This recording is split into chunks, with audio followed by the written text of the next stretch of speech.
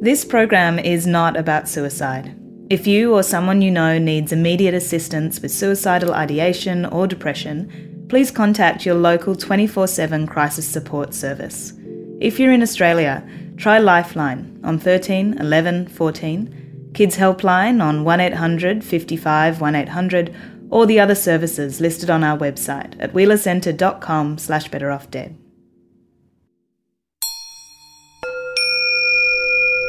There is no death. There's only me who's dying.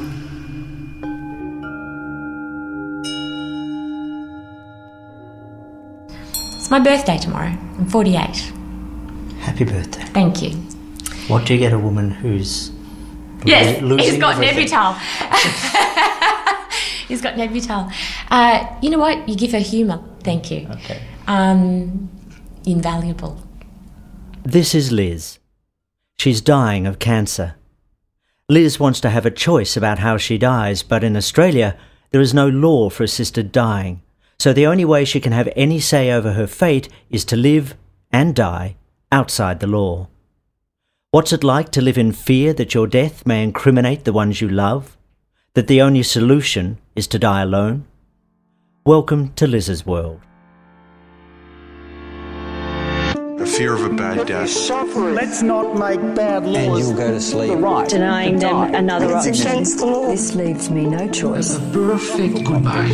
Of the eugenic impulse, this evaluation of we just don't talk about it. Against the invasion of death. We play the game. I felt judged. It was over. People want to know. I know they can't control me. The police are obliged to charge me. Well, what the hell can you do? Murder, manslaughter, Denying them another option. Don't do this lightly. You're listening to Better Off Dead. My name is Andrew Denton, I live in Sydney, Australia, and I want to find out why, in my country, good people are being forced to die bad deaths, and why we can't have a law to help them instead. How did Liz come into my life? My producer Bronwyn had gone to one of Philip Nitschke's Exit International workshops in Sydney to find some people who could explain to us why they were seeking help to die. I hadn't introduced myself to Liz, but I was speaking to this man. We were talking about pain. And I remember it very, very clearly. This woman turned around and she said, "They can't control your pain. Let me tell you, I've been there."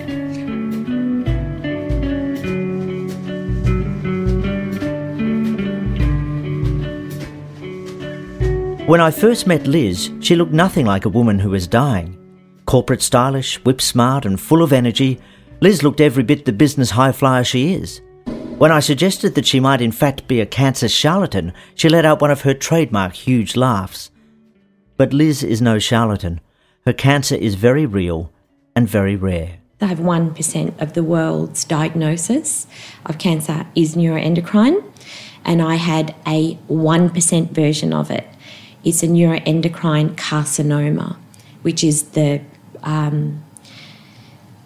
it's not just a cancer, it's a carcinoma. In actual terms, though, what does that mean? It means that it's a non-well-defined cancer, and they can't control it. They don't know how it behaves, but more than likely it was going to continue to behave badly. You're even an overachiever in cancer. I agree. I'm here because I'm an overachiever. Yes. Liz was told there was no cure and that all treatment would be palliative. To keep her alive, they hit her with everything they had. They blasted her with chemicals. They took to her cancer with the knife. So the first one was a complete abdominal hysterectomy. Everything, ovaries, cervix, everything was gone. The list of Liz's surgeries is dizzying. To take a section of small bowel. I had lots of my peritoneum, gallbladder, appendix, half my liver, and a little bits of Liz's terminal diagnosis was 2 years ago. Defying all predictions, not only is she still clinging determinedly to life, she's putting together a business startup to supply cannabis resin for gravely ill people like her. But Liz knows, and the doctors know, the treatment is forestalling the inevitable, a painful death of cancer. So being the kind of woman that she is, Liz has researched ways she could be helped to die. The best solution she discovered lay in Switzerland, where the Dignitas Clinic offers assistance to foreign nationals with a critical need. To apply, she needed the support of a specialist. I said, so I've been researching into Dignitas. You may have heard of that. And he nodded. And I said, I need 2 doctors to sign off on this. Would you be one of them? And he just sat there and he said, no. And there was a big pregnant pause, at which time I felt like Alice after just drinking the drink me drink. And I was about that big sitting on the chair. And that's when the real patient-doctor, I'm the doctor, you're the patient, level of feeling came into the room.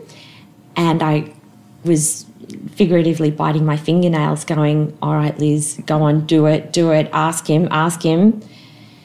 Could I just ask, doctor, why you wouldn't do something like that? Because it means I would have failed at my job. It was just that, those words exactly. And so I found that curious, that had nothing to do with me. I'm thinking of a word that rhymes with curious, which is furious. I would have felt furious that it was about him at that moment and not me. All right, you're on painkillers, you're in pain, you're detached from your brain anyway, you're scared, you've got cancer, you're going through chemo, you're still trying to understand what's going on. You're being told by doctors that, you don't have much longer. And here is a doctor, and he invoked his God powers at that time. Who are you? How dare you? That's how I felt. And I felt judged. Very judged. Very judged. And what was the judgment? The judgment was that you would actually consider ending your life, which is actually incorrect judgment. I'm not considering ending my life. Cancer's doing that for me. I don't have the choice in that. I just don't want pain. And you, being the palliative expert, can't control it, and yet you want me still to die experiencing it. And you judge me because I don't want to do that.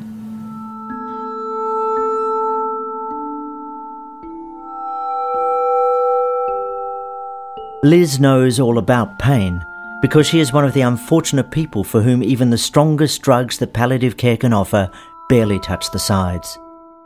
Ever wondered what it's like to be so doped up on pain relief that you can't even tell people it's not working? And be floating in a psychedelic coloured cube where you can't speak because you've got locked jaw from the drugs. You know that you're writhing around on a plastic sheeted bed. Your hands, they're clenched, and you can't talk. You can't talk. And you are completely vulnerable and at their mercy. And I was like that for days. The image I get as you were describing that is it was like you were locked in a screen. Yes, that's exactly right. Yeah, that's how I felt. And the fear of that, the fear that you feel, nothing takes that anxiety away. You still have it. And so I think probably when you're in that dying stage, that is exactly what it's like. I've sensed that fear just hearing you, and I don't know what I'd be more frightened of, that will this thing ever stop, or am I going to die? Well, even at that point, we still don't want to die. But I remember thinking, surely in modern medicine, modern science, I can't believe I'm actually experiencing this.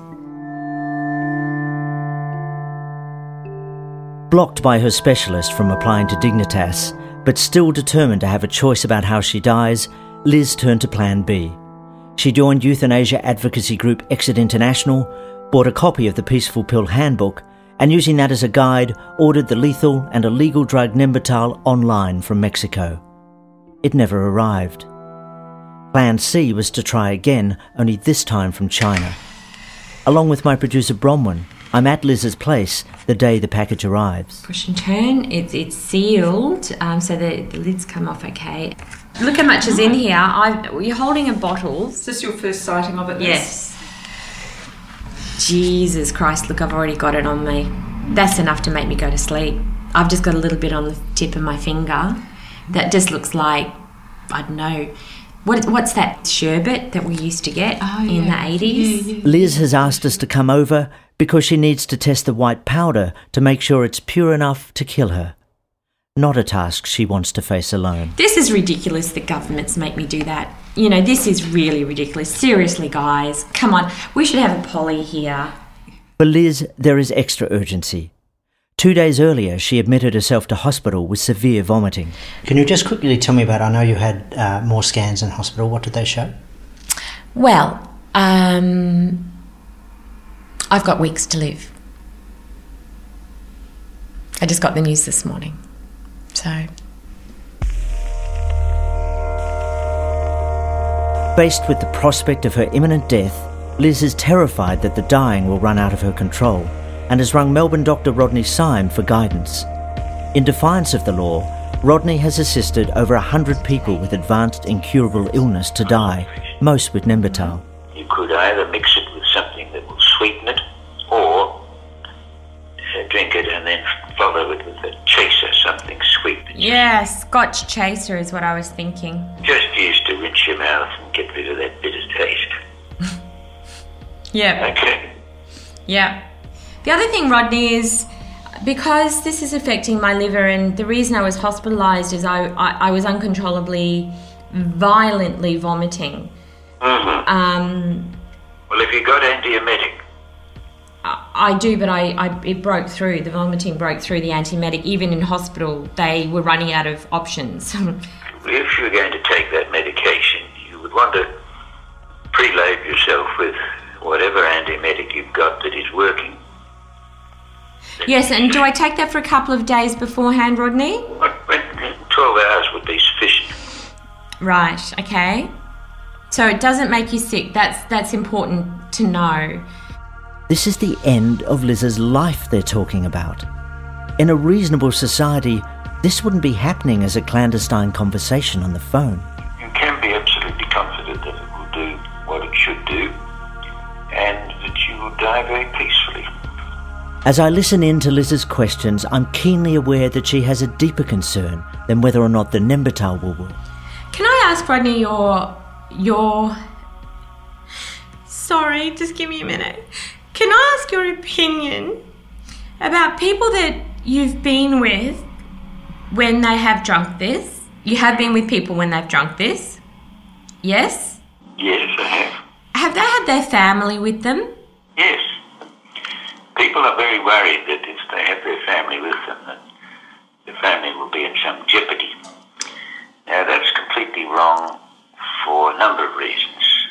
The first one is that nobody knows whether they're with them or not at the time. Who would know? Well, it's just that I talked to my son about this because, that's one of the things that you do is that you talk to people you love and, you tell them about what your plans are. And, I started thinking about the people that I would want to be with me. I actually feel sorry for them. But in one way or another, they're either going to be with me when I die peacefully or be with me in a hospice over days, weeks and months. And you die badly. And I die badly. And that's more traumatic. What memory do you think they will have if you die badly compared to that which they have? Yeah, okay. I have to just think of that. We have to change the law so that this can be done openly and without all this hoo-ha and secrecy and so forth. It shouldn't have to be. It should be something, an option which people can take or not take depending on their circumstances and beliefs. And it should be just that you could take it, you could tell your doctor you're going to take it. He knows, he's provided it, and he can be there, and then he just writes a death certificate. That's right. Well, thank you, Rodney. Then I'm going to go ahead and we'll test all this. Should we have any issues with it, can I phone you back, please? Of course you can, anytime. And you would help me out? Absolutely. Thank you very much, Rodney. I wish you all the best. You're a very brave girl.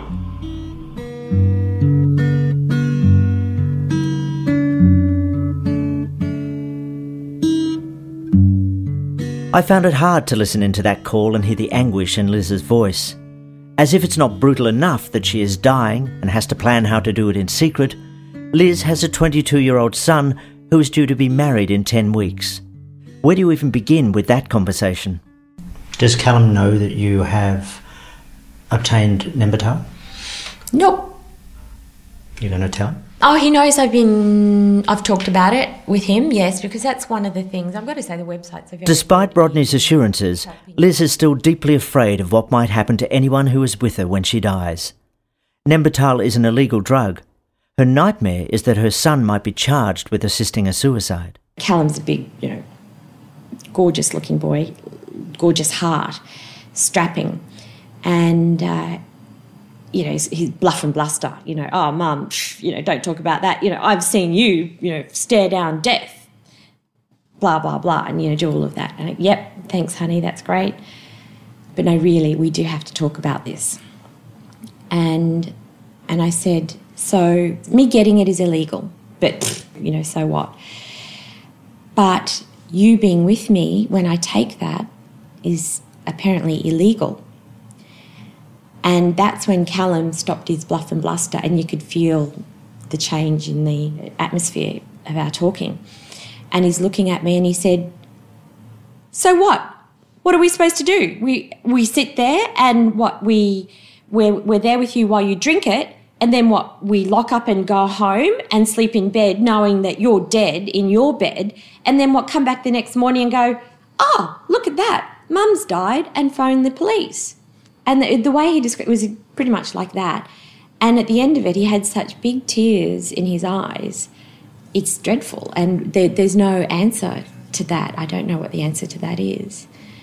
Am I being cruel to him by... That would be cruel. I think that would be cruel. And I don't know how to handle that.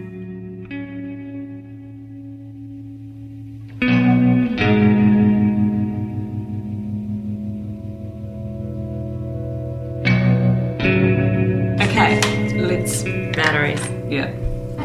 Let's have a look. Fan, and I think, put your hand under there. Is there a little heat in there, or am I imagining it? So here I am, standing in Liz's kitchen on a brilliant, sunny Sydney afternoon, watching as she and Bronwyn carefully test the Nembutal to see if it will kill her. Using a kit Liz bought from Exit, a calculator, and scales borrowed from a hairdresser, the powder is measured, weighed, diluted, baked, then weighed again. You do 10 mils of white vinegar. The process, exhausting and exacting, takes 6 hours. An afternoon out of the life of a woman with maybe only weeks to live. Frankly, it seems cruel. The only good news, the test is positive. The powder is pure. Now comes a much harder test, when to use it. I ask Liz if she knows. Only when the gate has closed and locked behind me and I am actively dying, that's when I will take it.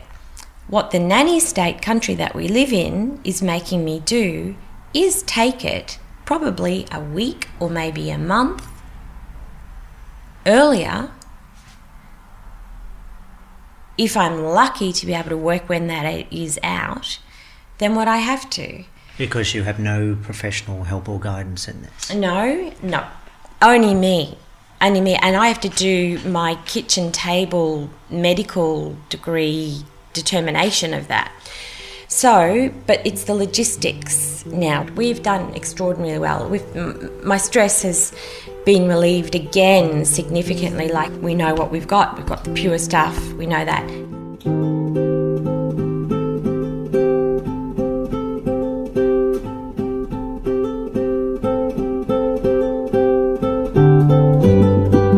Simply having the means to control her death has given Liz enormous peace of mind. But 3 days later, I get a call asking me to come round to her place. When I arrive, she's with her brother Jason. They've spent the morning shopping for coffins. So I've chosen a coffin. We've done all hard stuff today. What was it like to choose a coffin? Yeah, that was a bit strange, wasn't it? We went to the one at Bondi Junction there, and it's just downstairs in a big cavernous in the garage with the $550, the $950, the $4,000, right up to the $90,000 ones. I'm sorry to digress, but does the $90,000 one have a bar? What is it? I think it's the wood and the carving. They didn't have those in stock at the moment.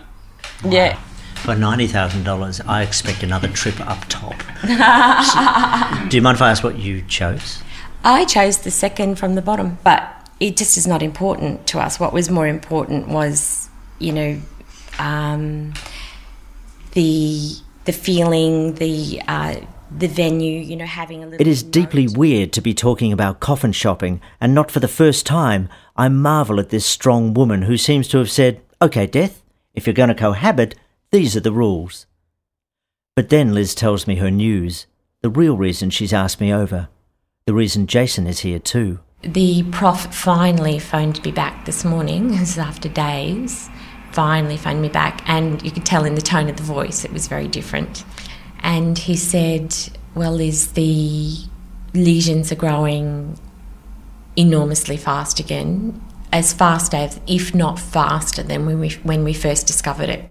Liz has learnt that there's a real danger of her bowel being blocked by the growing cancer, and that changes everything. Do you know what that means? Well, our feeding tube goes in, and hence my inability to drink anything. Which means no Nembutal. No Nembutal. And an undignified death in pain. I hear something I haven't heard in your voice previously, which is fear. Yeah. Yeah, I'm starting to get fearful. So far, Andrew, I'm not fearful of death, still. I don't want to die, obviously. I'm fearful of that end road to death when you are actively dying. I'm fearful of that. I know they can't control my pain. I know I've been there enough. I've been in hospital enough.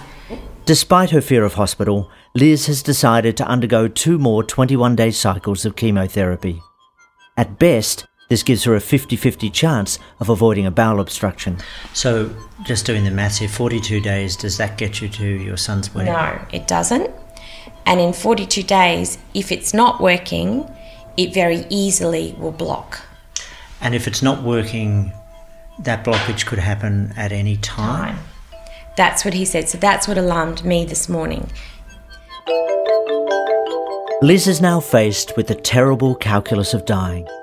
Does she try and hang on till her son's wedding and run the risk that she will suffer the death that she fears? Does she say goodbye to everything she loves and take Nembutal? And if she does, how can she do that without incriminating her family? I can't take it in hospital, no, I know. So I'm going to have to exit hospital.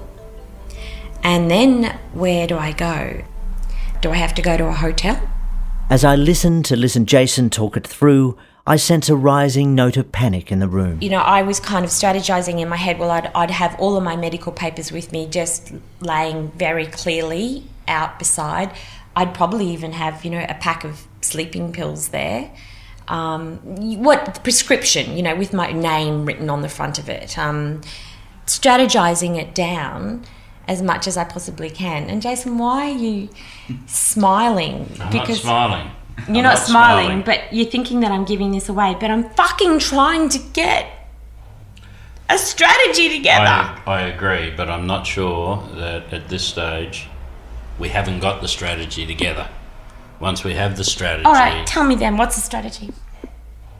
Having tablets on the sideboard is not necessarily... a good one or a bad one, but it's one that we need to talk about, right? Exactly, I agree. And the tablets are there, you believe, as a mask for what's actually happened? Yeah, and meaning I was strategizing that it would be a full box, let's say, of just something like Stilnox. So it's quite obvious that I haven't gone, that there's only one left in it. Talking that through as a decoy. But once I drink this, I have maybe 60 seconds. Some people fall asleep mid-sentence, 90 seconds maybe, and then I'm asleep. So are you thinking you're on your own when you drink this? Yes. Well, what do I do? Because there's CCTV in a hotel, isn't there? Of someone slipping in a room and slipping out. And again, that fear of what will happen if someone is with her when she dies. When Liz excuses herself to go to the bathroom, I ask Jason what he first thought when she told him about her plan to use Nembutal. Yeah, we've had some interesting discussions about it because I think it's a pretty extreme thing. But I've come around to the fact that I support her and I'll do what I can. You say you've come around. What was your first response? You fight to the death. You don't give up in any way. I now see that that's not necessarily the smartest, it's not the bravest, it's not the most courageous thing. But if you look at all other options, and that is the option to go through, I'll support her. It's terrible math you have to do, and yet I have spoken with people who firmly believe that Elizabeth's choice is an indication that she does not value her own life. Yeah, I would say that that's patently bullshit. It is not a case of valuing life. It's a case of valuing the beauty of life. Life without quality is not life at all. It's a very simple thing. Elizabeth is a real fighter. She's been a fighter in business. She's been a fighter in life. I'm proud of her. I'm proud of what she's doing. What I wouldn't want is people to go too soon, to take an early option. But it's a fine line between an early option or leaving it 1 week too late. For Jason, like Liz, there remains a fear about what his involvement might mean. I have a wife, I have a family, I support her. I don't know at this stage where the line is that I cross. Yeah, I'm not going to go very well in jail. So if I was comfortable in my own head as to where we stand, that would be a different matter. But that's what I'm saying. There's no real book that you go to that gives you the idea to say, if you inject them, you're guilty. If you watch them drink 3 bottles of vodka and pass into a coma and die, you're not guilty because you didn't do anything to stop it. If they take Nembutal and you didn't stop them taking it, are you as not guilty as you were not guilty with 3 bottles of vodka? That's the blurred line that nobody knows. I don't think anybody should die on their own. They should be surrounded by the people who love them. When Liz rejoins us, something has shifted in her. Her anxiety has given way to anger. Do you know what, guys? I think I just made another decision. I think what I've just done is I've crossed the threshold of asking too much. And whenever I started this journey, the thing I was angriest about is that I would have to drink it and be alone. But I should have just shut my fucking mouth and just gone, I'll do it. And I'll just do it on my own. And I'll curse the, make a few voodoo dolls of bloody some politicians. No, I'll just have to do it on my own.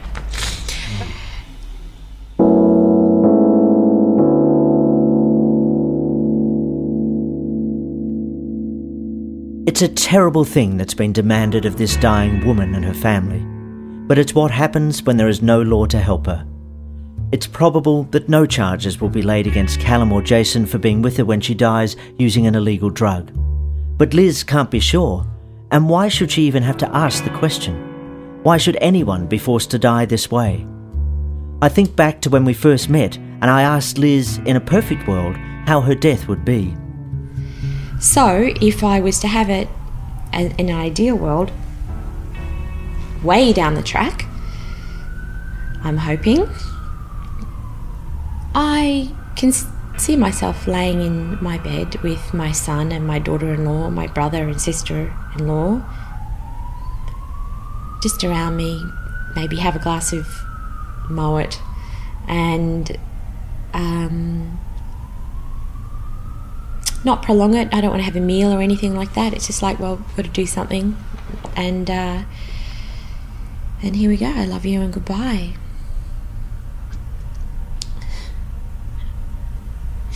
I imagine holding Callum's hand. I imagine holding Callum's hand and thinking about his birth at my death. That's it. And I'd like it to be peaceful, and I'd like to be without the anxiety of fear of what's going to happen to these people that are with me now.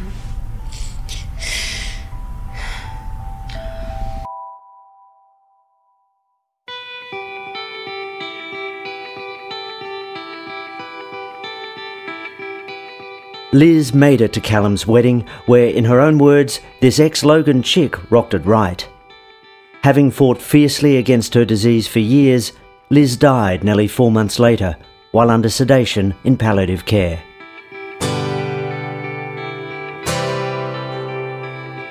Liz was just one of a growing number of Australians illegally importing Nembutal. If you'd like to know more, head to the episode page at wheelercentre.com/betteroffdead. Next episode, we're going to meet the man who Liz turned to in her hour of need, Australia's oldest outlaw, Dr. Rodney Syme. For the last 20 years, he's been publicly assisting people to die and challenging the law to do something about it. Why would a respectable 80-year-old surgeon run the risk of jail?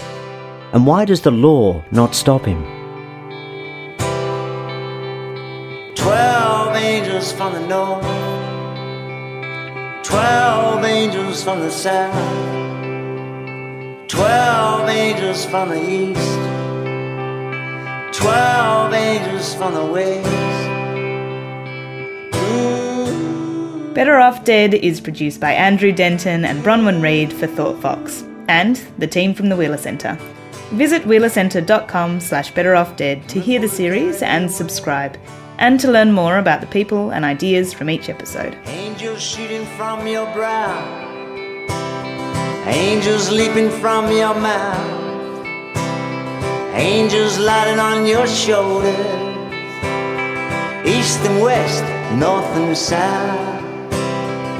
Ooh, ooh.